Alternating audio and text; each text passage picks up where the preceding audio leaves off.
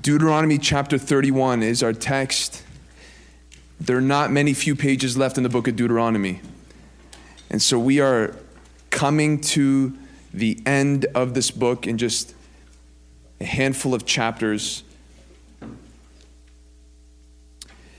Deuteronomy chapter 31 is a transition in Moses' speech to the Israelites, his sermon really, because he is now just finished giving his appeal to the people to either choose life or to choose death in terms of becoming a covenant people or to not. And so now what Moses is about to do is give his final words. And he is not just concluding his message to the people. These are literally the last words that Moses is going to speak for the rest of his life. This isn't just a transition for the Israelites going into the promised land. This is a transition for the man Moses from the earth to glory. What else can this man of God have to say? What else is left after all that has been said? Chapter after chapter, line after line, command after command. What else is left in him, or what else does God have to speak through him after all that we've covered throughout these months? Moses has things to say as a leader. As a leader, he has specific statements he wants to make to really bless the people, warn the people one final time. And again, this is not just for the Israelites, surely they are for us as well. Look at your chapter there in your Bibles, in Deuteronomy 31. It's a lengthy chapter, but if you look from verse 1 down to verse 13, carefully you will see a theme that might not be so dominant, but it is there. And the theme really can be summarized in one simple word, the word fear. You can see that in verse 7. You can see that in the verses following in verse 8, and then you can see it in verse 12. Fear. Fear keeps coming up. And the fear that Moses is speaking about, I believe there are three types of fear that he wants to discuss. The first two types of fear that Moses wants to touch on are the fears that both the Israelites and us today should reject. And the third fear that Moses touches on, believe it or not, is a fear that he wants every person to have on a daily basis. So three aspects of fear. The first two, the people should totally shun. And the last one, they should embrace in their bosom. And it's important for us to understand what these fears are and see how they apply to us. And so look at verse 7 with me and see what he says here. Then Moses, if we scroll back here, verse 6, be strong and courageous. Do not fear or be in dread of them, for it is the Lord your God who goes with you. He will not leave you or forsake you. Now remember, his audience, the Israelites. And he's telling them, be strong and courageous. And we're thinking, well, what is the motivation behind this? And we have to retract back to verse 2 and see what he says in verse 2. And he, being Moses, said to them, I am 120 years old today. I'm no longer able to go out and come in. The Lord has said to me, you shall not go over this Jordan. So if we take verse 2 and we see verse 6, what do you think he's speaking about concerning fear in the people of Israel? What fear do you think he wants to touch on and try to, by his own motivation, by the Spirit of God, evaporate from their hearts? Could you guess? It's a fear that you and I might have. Not having dependence on God, rather on man. Not having a dependence on God, but rather on man. And that is a specific thing. But if we were to generalize it, the first fear that Moses wants to discuss at this point in Israel's history and their transition is the fear of transition. The fear of moving from one place to another place. The fear of the unknown. The fear of not being familiar with what is about to happen in my life. And that fear is very real, not just for the Israelites, but for people today. And the reason why this fear would be a very crippling one is because the one who's been leading them for 40 years is not going to go with them. Now, for you and I, that might not be so serious. but we weren't shepherded by a man like Moses for a generation. We weren't familiar with a leader who has done so much, a prayer warrior, a preacher, a teacher, an intercessor for all these years, and now that's not going to happen. Transition is difficult, right? But transition from certain people is even more difficult. It's one thing to move from one season of life to another. But it's easier to do that when you do it with people that you've known and loved and prayed with your whole life. It's a completely different thing when you transition without certain individuals that you've held on to and they've held on to you. And that is exactly what these people were fearing and feeling. And in their case, Moses played a vital role in their relationship with God. Moses wasn't just this guy on the fringes. Moses was on his face before God for days in and days out, crying out to the Lord for the sake of the people not being totally brushed off from the face of the earth. He represented them. He sought God for them. He taught them. He led them. He was patient with them. And surely his life was an inspiration to them. And his shepherding would not go unnoticed for generations, right? Many today, maybe even you, can identify someone or some people in your life that have played a vital role in the stability and the strengthening of your spirituality even till this day.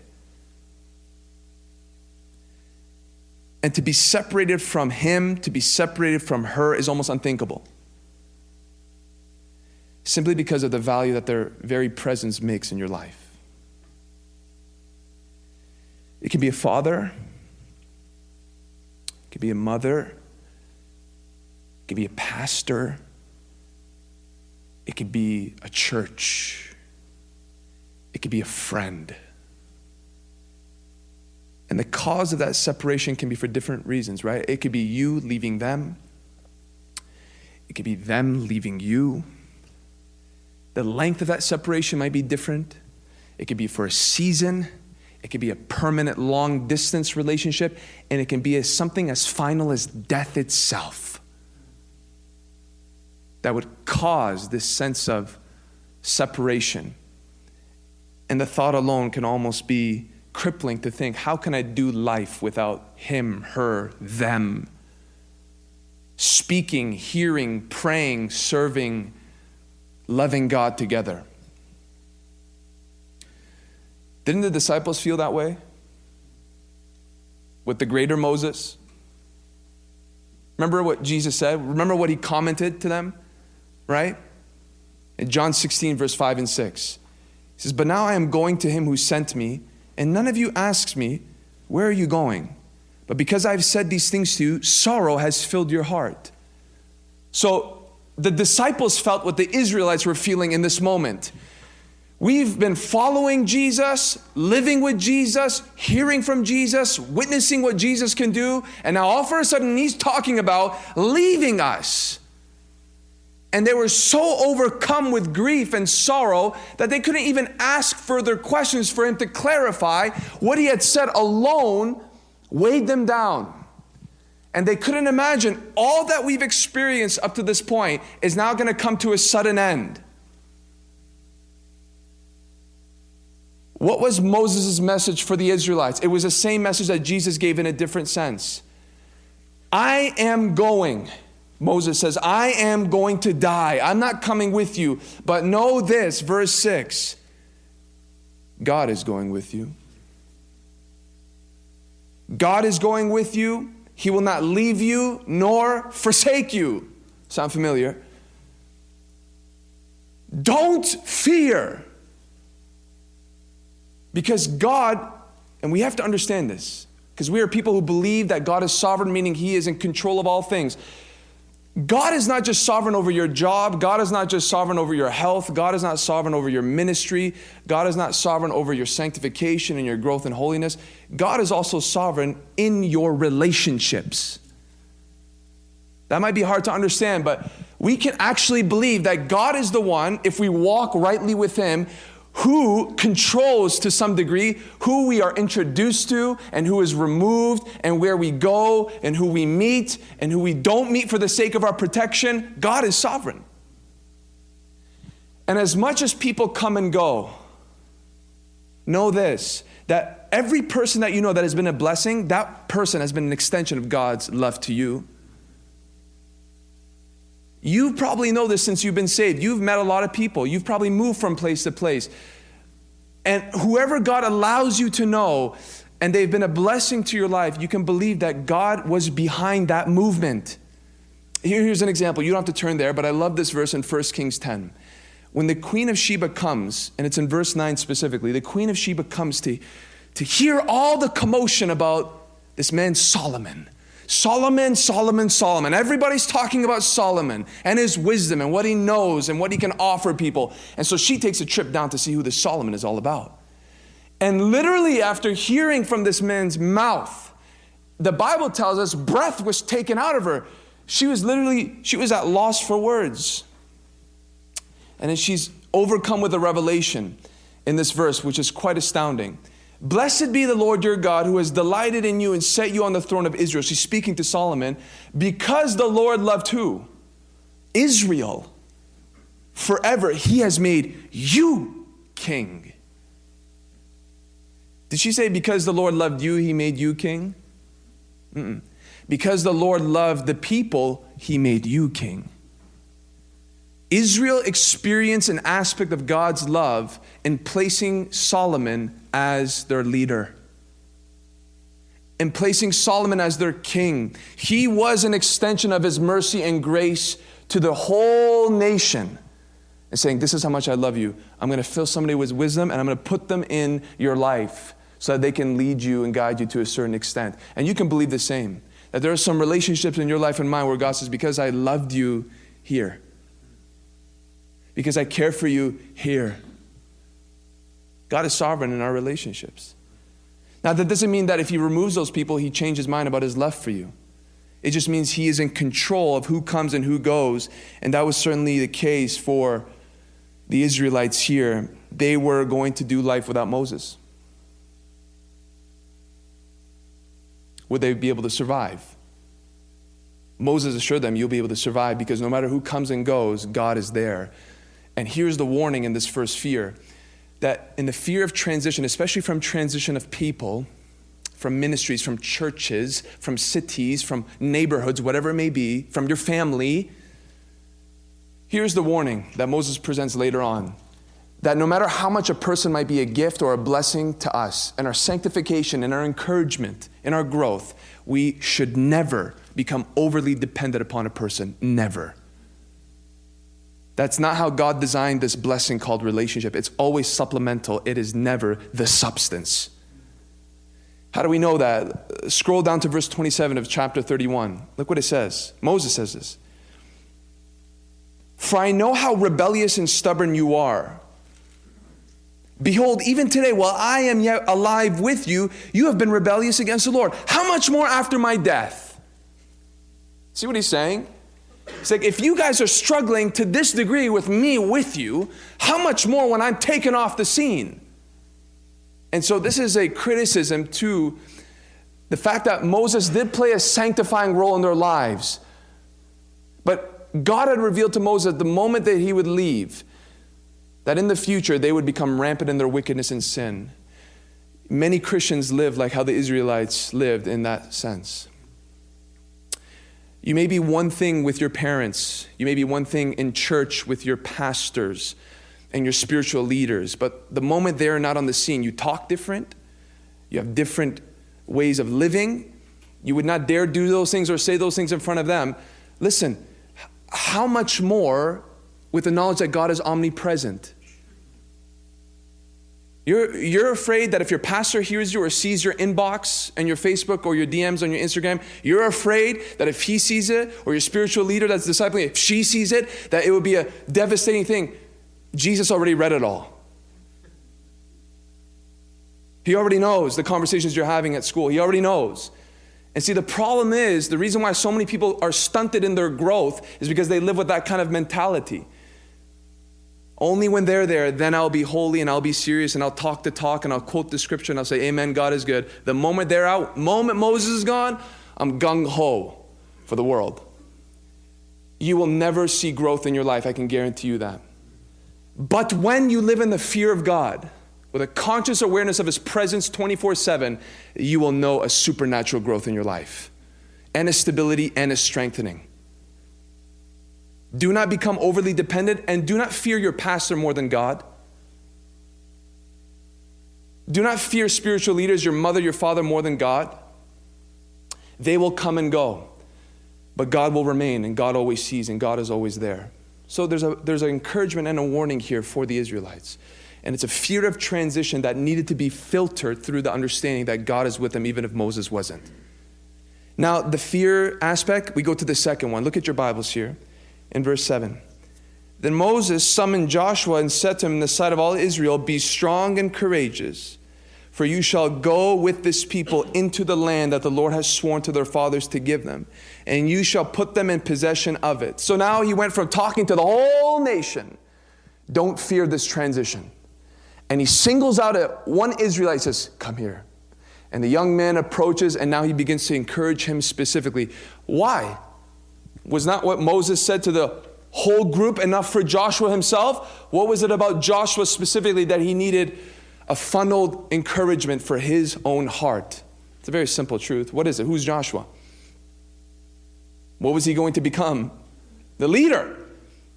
He was going to step in the shoes of Moses in this transition.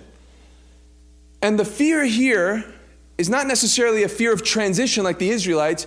It's another type of fear that every believer can feel, especially if you're serving God, and it's a fear of taking on a new mission, and taking on a new task, and taking on a new ministry in service to God. Now, you might not be there right now, and you're like, okay, this is great, but I don't relate. But if you're going to serve God long enough, He might lead you into something, and please remember these points. Joshua felt a fear, or surely it was something that was observable for Moses to point him out and to call him out and to encourage him. And Joshua had a fear specifically as a leader, because in the realm of leadership, there are fears, layers of fears that are unique to that person. And this is worthy of discussion. In your mind right now, on any scale, especially, you're talking about Joshua, a leader at the highest point. What do you think a leader would feel in order to be encouraged in this way? He would need to be supported. So maybe the fear is what then? What's the opposite of that? Feeling alone? Feeling alone. Do you realize the position of leader automatically places somebody to be alone? You're in a position of leadership. You're already in a different category of service to God that is very, very limited in number, because leaders are not the same number of those who are serving in different capacities. So a leader alone has already stepped into a reality that places him very much in isolation to a certain degree. Very true. Other fears that leaders would feel. Comparison. Joshua is not just stepping into a brand new role. Joshua is stepping into big shoes, is he not? He's going to fill the shoes of Moses, of all people. That is the person that he is replacing. That is not some small task. Absolutely. Any other types of fears? Failure. Failure. And I would put that in the same category. Fear of failure. I mean, here I am. I'm going to step into this role. Am I going to be able to succeed? And those are really the two I want to touch on. You guys touch on it. Number one, the fear of failure. And listen, this is not just for leaders. It's for anybody who serves God. It's a fear of messing up. Again, he's going to step into some big shoes, and this is not a small group of people. What do you think is running through his mind as he has seen Moses' ministry throughout these years? The ups and the downs. Oh, are they going to be rebellious with me too the moment we cross this land? How am I going to organize them in this whole land that I've never seen before? How am I going to divide them? What if they fight? Am I going to be overcome with unbelief? Am I going to be overcome by their rebellion as well? Am I going to be convinced of their kind of behavior and their thought process? Who knows what was swirling in the man's mind? But there's encouragement that he should not fear failure. And Moses' initial encouragement wasn't here. If you were here in the beginning, You know, Moses spoke about this in the first chapter. It's nice to go back and check it out. Let's go back to Deuteronomy 1 in your Bibles. Look at verse 38.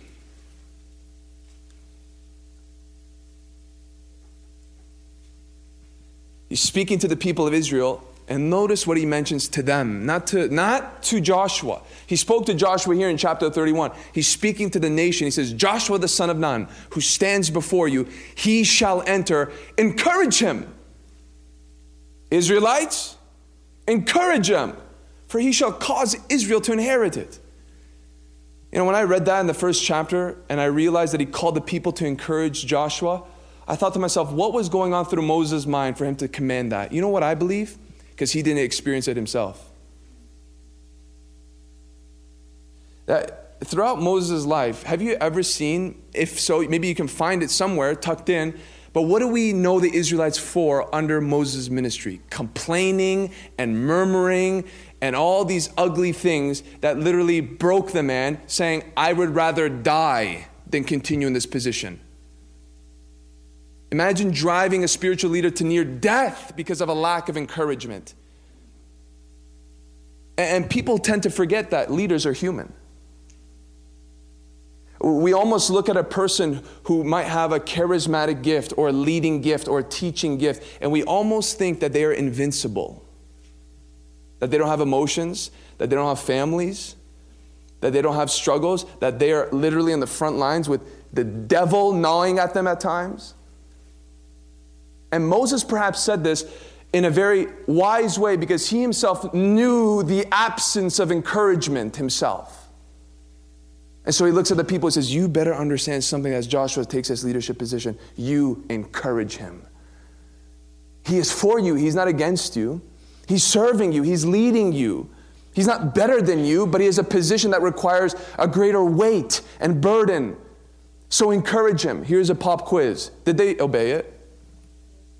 Who says no? They didn't obey it. Oh, we're gonna have to go through this again, right? Everybody's afraid that I don't know if I'm gonna be right. Don't worry. Who says no? Who says they did obey? So if you were there in Deuteronomy 1, you remember. And the answer is in Joshua chapter 1. And look at verse 18. We're familiar with Joshua chapter 1 with who? The Lord saying, be strong and courageous, right? Be strong and courageous. Now look at what the people said to Joshua.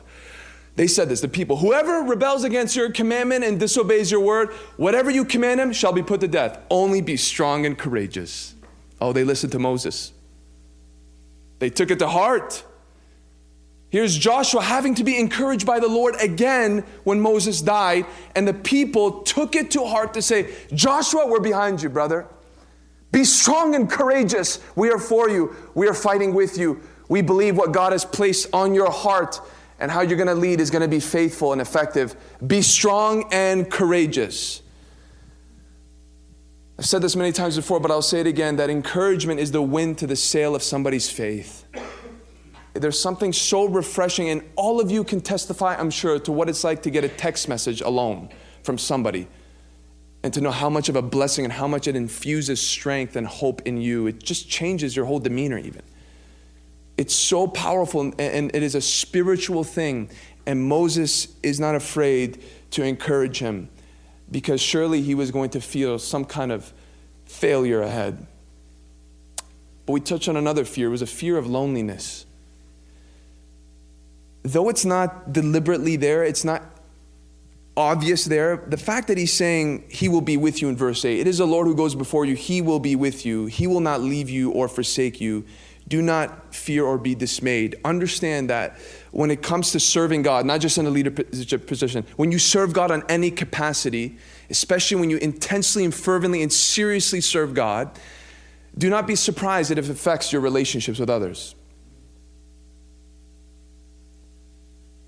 Think about Joshua's life for a moment. Think back at his life, the snippets of what the Bible records about the man. And think about how his devotion to God affected him relationally with other humans. I think it's worth looking at our Bibles to see it. So let's go back to what we studied in Exodus. Go to Exodus and go to chapter 32. Chapter 32 is the infamous golden calf scene, where the entire nation was found in compromise. Where was Moses at the time? Where was Moses? On the mountain, meeting with God, hearing from God, preparing the people into transition. And while the man of God is spending time with God, the people of God are impatient. And again, because of the absence of Moses, they are now dancing naked around a golden statue.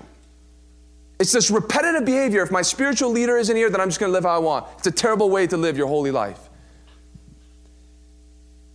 So we know where the Israelites were. We know where Moses was. Here's the question: where was Joshua? Was he with the people of Israel, or was he somewhere else? He was waiting for Moses. Look at verse 17 in your chapter there. When Joshua heard the noise of the people as they shouted, he said to Moses, "There is a noise of war in the camp." Listen, Joshua was so far, he couldn't even make a distinction of what the noise was. He's like, "I think there's war going on, Moses." Because Moses has come down, and who does he bump into? He doesn't bump into Aaron. He doesn't bump into Miriam. He bumps into Joshua. Do you know why? You don't have to turn there, but go to Exodus 24, verse 13. So Moses rose with his assistant Joshua, and Moses went up to the mountain of God.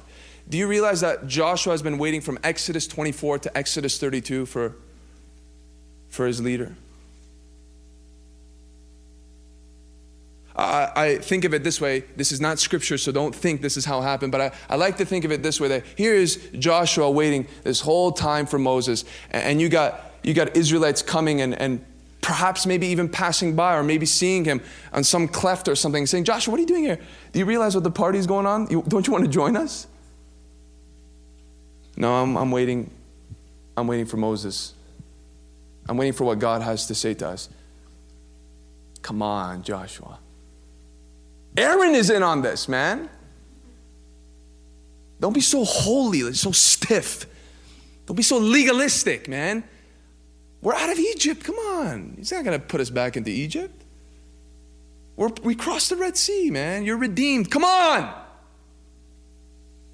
No, I'm going to wait for Moses. Why? Because when I said yes to God, I really meant it. That's why. And so here you see Joshua separated from the rest of the people in his desire to serve God, surely, and to be devoted. Then you go to the next chapter. Moses now, after confronting them, and Moses now seeking God, because God had says, "You can go, but my presence isn't going with you." And so he is now pleading on behalf of God in something called the tent of meeting. The tent of meeting is not the tabernacle. The tabernacle had not been constructed yet. The tent of meeting in Exodus 33 was a separate structure in which anybody can go and seek God. Anybody had access to the tent of meeting to seek the Lord. And you find Moses there continually. The rest of the people are in their own tents. They're camping out. They're separated from God because of their sin. But it's amazing how the chapter says clearly, anybody who would seek the Lord would go to the tent of meeting. And you see Moses there. And Moses would go, and he would go back into the camp to deal with his own issues as a leader and to be responsible. But I love what it says in verse 11. Look at verse 11, Exodus 33, and see what it says there. Thus the Lord used to speak to Moses face to face as a man speaks to his friend. What an amazing verse. When Moses turned again into the camp, his assistant Joshua, the son of Nun, a young man, would not depart from the tent. Where's everybody else? They're back in their camp. They're back in their own respective tents. But here's Joshua as a young man that wants to stay near the presence of God. That's not to say that you can't socialize and have friends, but it does say something about the man who wanted something of a nearness of God. And you know what it costs you? To be separated from people who don't want that. And then you see this in a very intense fashion manifest. And you know this story in Numbers chapter 14, where 12 spies are sent into the promised land to give word about the land. And as the 12 come back, how many gave a bad report out of the 12? One more less. 10. You had Joshua, and who's the other guy? Caleb. And it says clearly that they stood in faith to say, we can do it.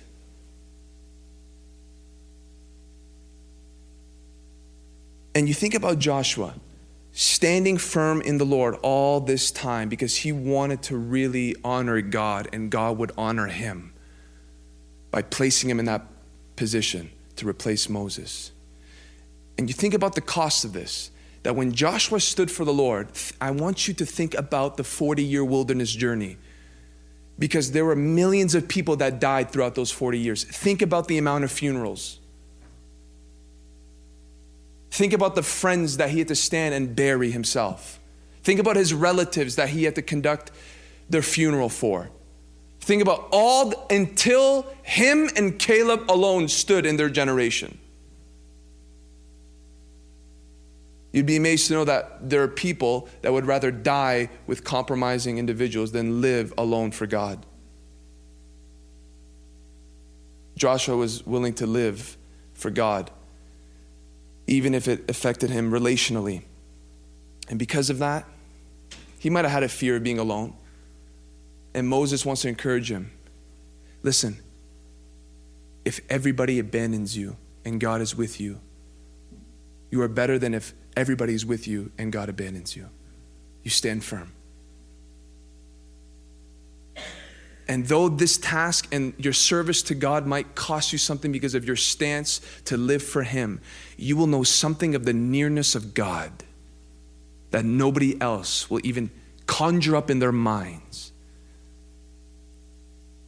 Look at the men of God in the scriptures and see that that is a very familiar price they had to pay. You think about Paul himself in the new covenant. And he says there in his last letter in 2 Timothy that everybody abandoned him, but the Lord was with him and strengthened him. There's a price to consecration, but there's a greater price to compromise. There's a price for consecration, but there's a greater price for compromise. I tell you this, Joshua's life looks pretty good in comparison to those funerals throughout the wilderness. The fear of failure. There's one more fear that we haven't touched on, and it's a fear that Moses now promotes.